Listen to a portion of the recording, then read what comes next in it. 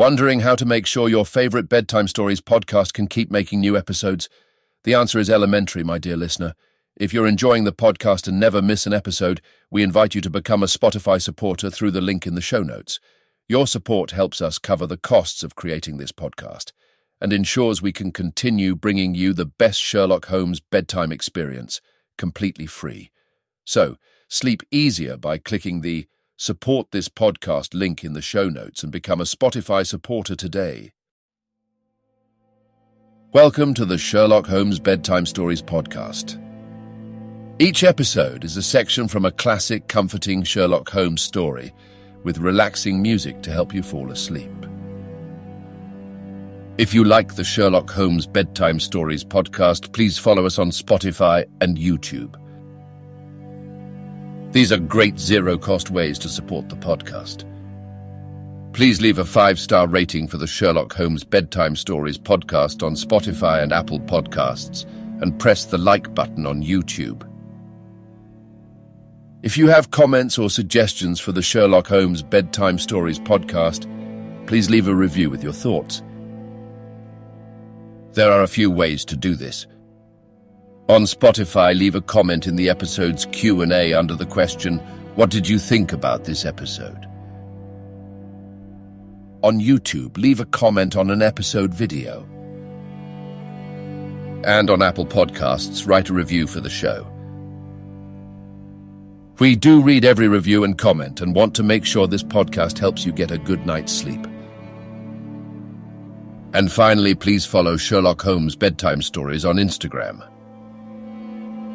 We post about upcoming episodes, fun facts from the world of Sherlock Holmes, and tips to help you get a good night's sleep. Again, it's Sherlock Holmes Bedtime Stories on Instagram. Thank you for joining us this evening.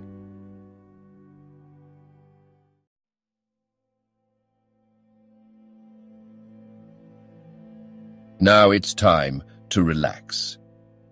Let your body fall into a comfortable position in your bed and drift gently into a state of total relaxation with tonight's story. A Case of Identity continued. Sherlock Holmes sat silent for a few minutes with his fingertips still pressed together, his legs stretched out in front of him, and his gaze directed upward to the ceiling. Then he took down from the rack the old and oily clay pipe which was to him as a counsellor, and having lit it, he leaned back in his chair with the thick blue cloud wreaths spinning up from him and a look of infinite languor in his face. Quite an interesting study, that maiden, he observed. I found her more interesting than her little problem, which, by the way, is rather a trite one. You will find parallel cases if you consult my index in Andover in 77, and there was something of the sort at The Hague last year. Old as is the idea, however, there were one or two details which were new to me. But the maiden herself was most instructive. You appeared to read a good deal upon her, which was quite invisible to me, I remarked. Not invisible, but unnoticed, Watson. You did not know where to look, and so you missed all that was important.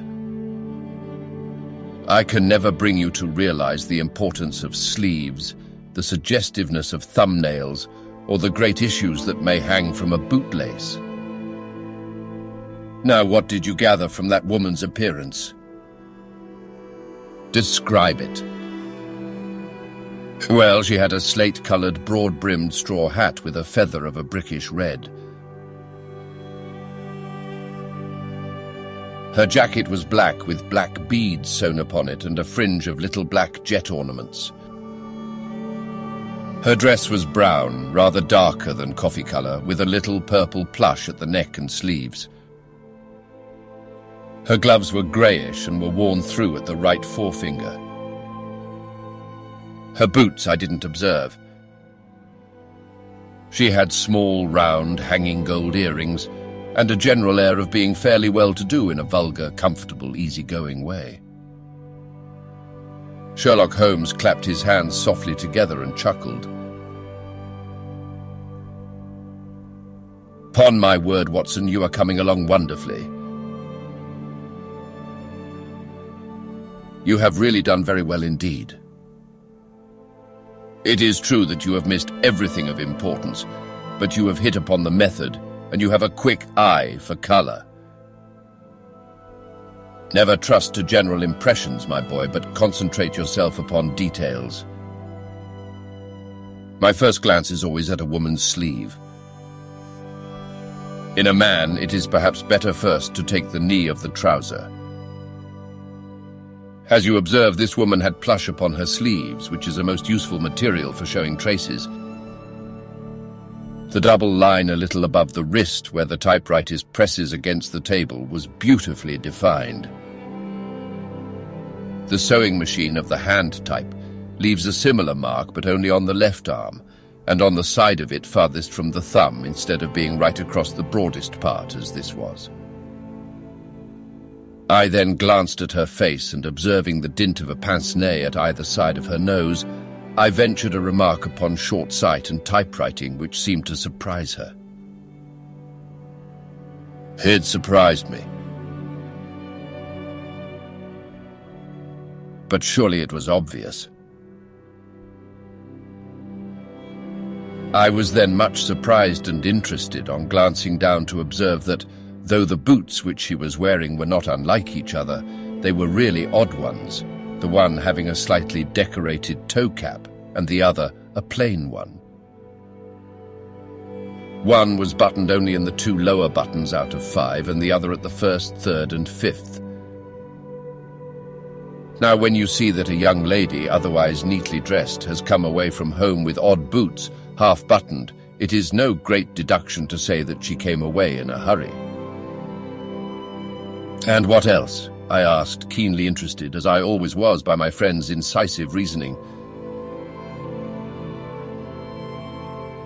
I noted in passing that she had written a note before leaving home, but after being fully dressed. You observed that her right glove was torn at the forefinger, but you did not apparently see that both glove and finger were stained with violet ink. She had written in a hurry and dipped her pen too deep. It must have been this morning, or the mark would not remain clear upon the finger. All this is amusing, though rather elementary, but I must go back to business, Watson.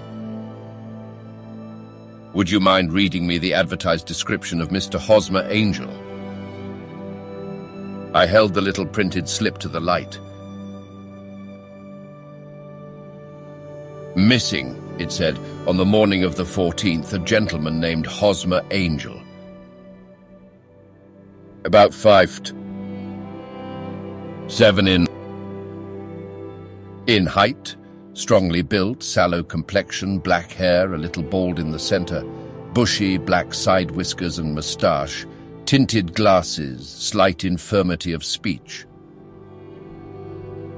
Was dressed when last seen in black frock coat faced with silk, black waistcoat, gold Albert chain, and grey Harris tweed trousers with brown gaiters over elastic-sided boots. Known to have been employed in an office in Leadenhall Street. Anybody bringing...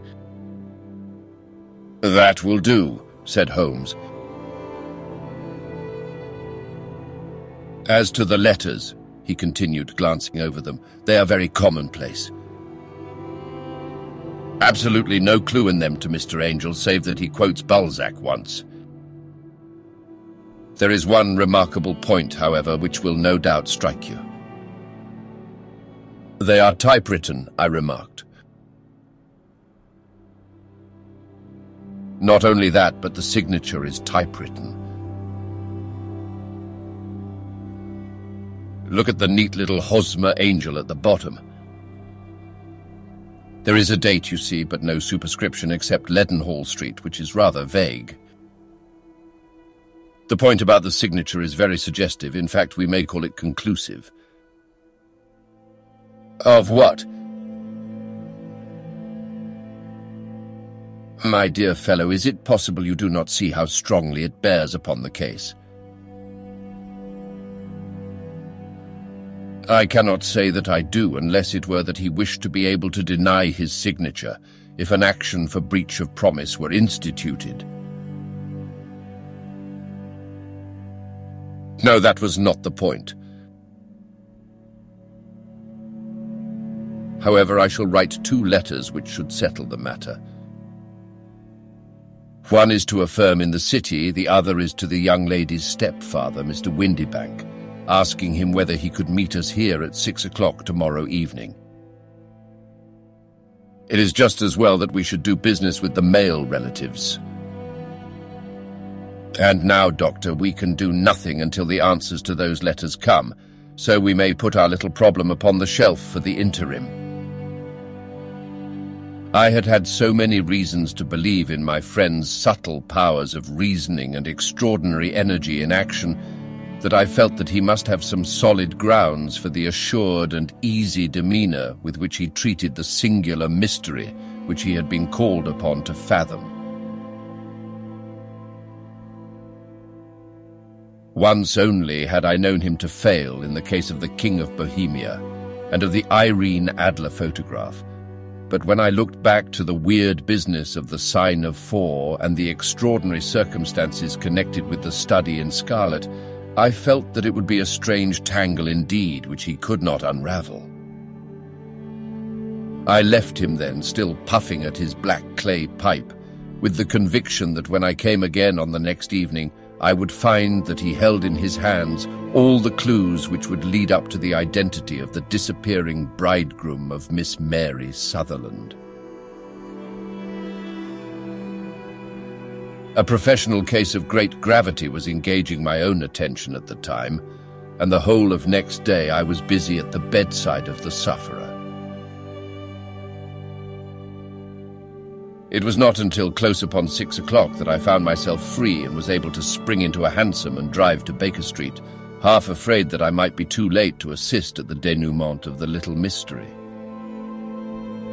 I found Sherlock Holmes alone, however, half asleep, with his long, thin form curled up in the recesses of his armchair. A formidable array of bottles and test tubes with the pungent, cleanly smell of hydrochloric acid told me that he had spent his day in the chemical work which was so dear to him. "Well, have you solved it?" I asked as I entered. "Yes." It was the bisulfate of baryta. No, the mystery," I cried. "Oh, that. I thought of the salt that I've been working upon." There was never any mystery in the matter, though. As I said yesterday, some of the details are of interest. The only drawback is that there is no law, I fear, that can touch the scoundrel. Who was he then, and what was his object in deserting Miss Sutherland? The question was hardly out of my mouth, and Holmes had not yet opened his lips to reply when we heard a heavy footfall in the passage and a tap at the door.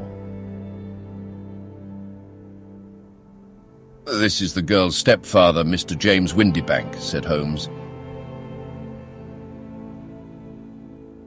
"He has written to me to say that he would be here at 6. "Come in." The man who entered was a sturdy, middle-sized fellow, some 30 years of age, clean-shaven and sallow-skinned, with a bland, insinuating manner and a pair of wonderfully sharp and penetrating grey eyes. He shot a questioning glance at each of us, placed his shiny top hat upon the sideboard, and with a slight bow sidled down into the nearest chair. "Good evening, Mr. James Windibank," said Holmes. "I think that this typewritten letter is from you, in which you made an appointment with me for 6 o'clock. "Yes, sir."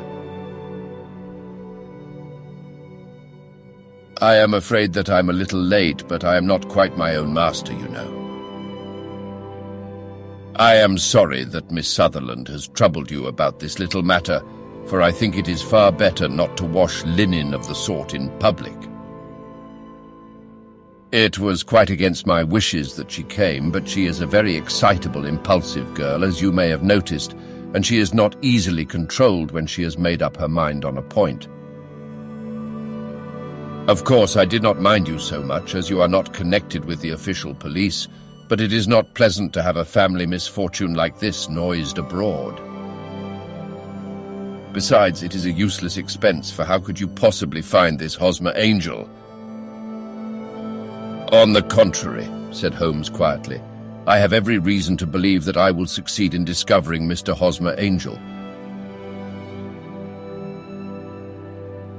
Mr. Windibank gave a violent start and dropped his gloves.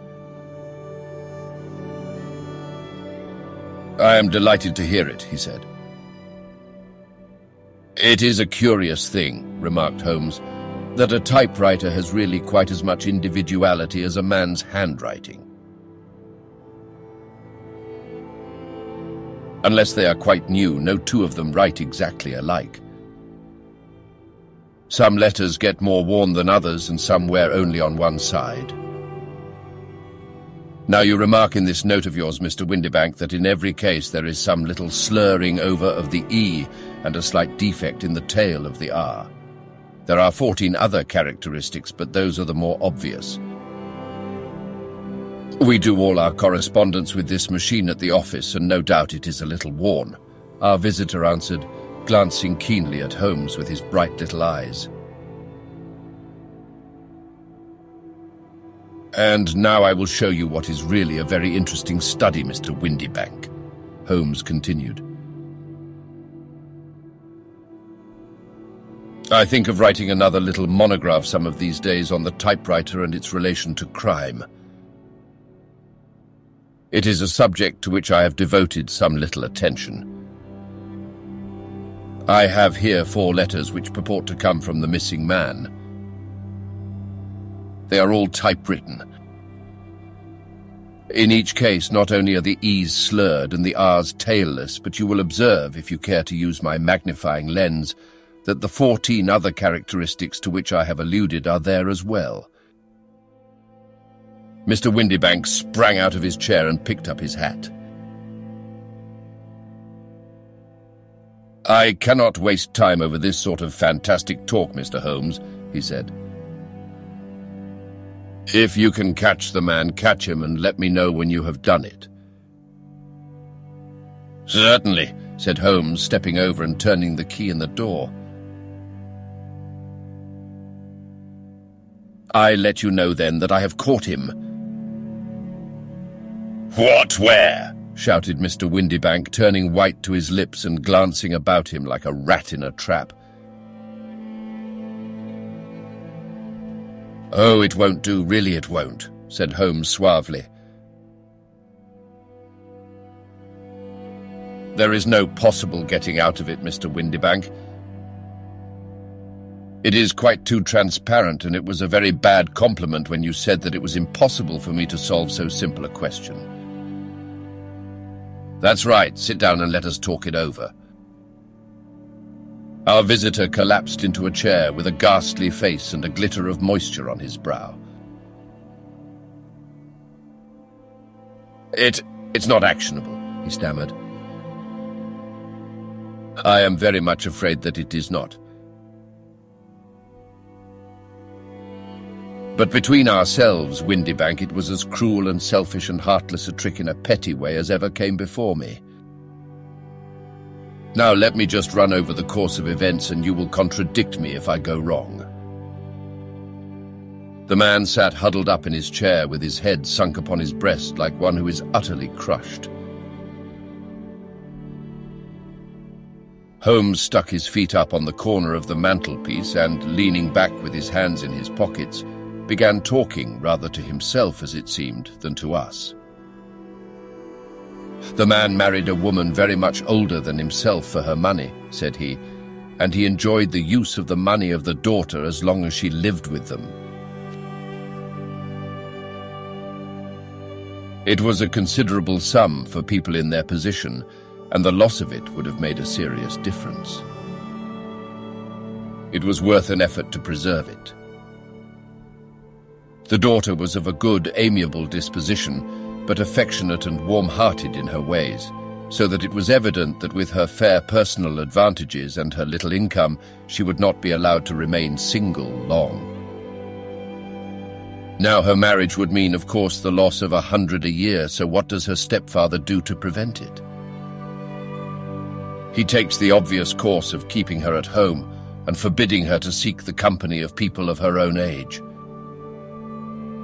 But soon he found that that would not answer forever. She became restive, insisted upon her rights, and finally announced her positive intention of going to a certain ball. What does her clever stepfather do then? He conceives an idea more creditable to his head than to his heart. With the connivance and assistance of his wife, he disguised himself, covered those keen eyes with tinted glasses, masked the face with a moustache and a pair of bushy whiskers, sunk that clear voice into an insinuating whisper, and doubly secure on account of the girl's short sight, he appears as Mr. Hosmer Angel and keeps off other lovers by making love himself. It was only a joke at first, groaned our visitor. We never thought that she would have been so carried away. Very likely not. However that may be, the young lady was very decidedly carried away, and, having quite made up her mind that her stepfather was in France, the suspicion of treachery never for an instant entered her mind. She was flattered by the gentleman's attentions, and the effect was increased by the loudly expressed admiration of her mother. Then Mr. Angel began to call, for it was obvious that the matter should be pushed as far as it would go if a real effect were to be produced. There were meetings and an engagement which would finally secure the girl's affections from turning towards anyone else. But the deception could not be kept up forever. These pretended journeys to France were rather cumbrous.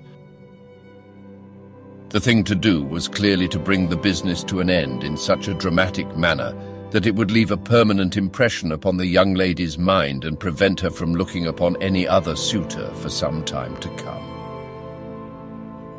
Hence those vows of fidelity exacted upon a testament, and hence also the allusions to a possibility of something happening on the very morning of the wedding. James Windibank wished Miss Sutherland to be so bound to Hosmer Angel, and so uncertain as to his fate that for 10 years to come, at any rate, she would not listen to another man. As far as the church door he brought her, and then as he could go no farther, he conveniently vanished away by the old trick of stepping in at one door of a four-wheeler and out at the other. I think that was the chain of events, Mr. Windibank. Our visitor had recovered something of his assurance while Holmes had been talking, and he rose from his chair now with a cold sneer upon his pale face. "It may be so, or it may not, Mr. Holmes," said he. "But if you are so very sharp, you ought to be sharp enough to know that it is you who are breaking the law now, and not me." "I have done nothing actionable from the first, but as long as you keep that door locked, you lay yourself open to an action for assault and illegal constraint." "The law cannot, as you say, touch you," said Holmes, unlocking and throwing open the door. "Yet there never was a man who deserved punishment more. If the young lady has a brother or a friend, he ought to lay a whip across your shoulders." "By Jove!" he continued, flushing up at the sight of the bitter sneer upon the man's face. "It is not part of my duties to my client, but here's a hunting crop handy, and I think I shall just treat myself to—" He took 2 swift steps to the whip, but before he could grasp it, there was a wild clatter of steps upon the stairs.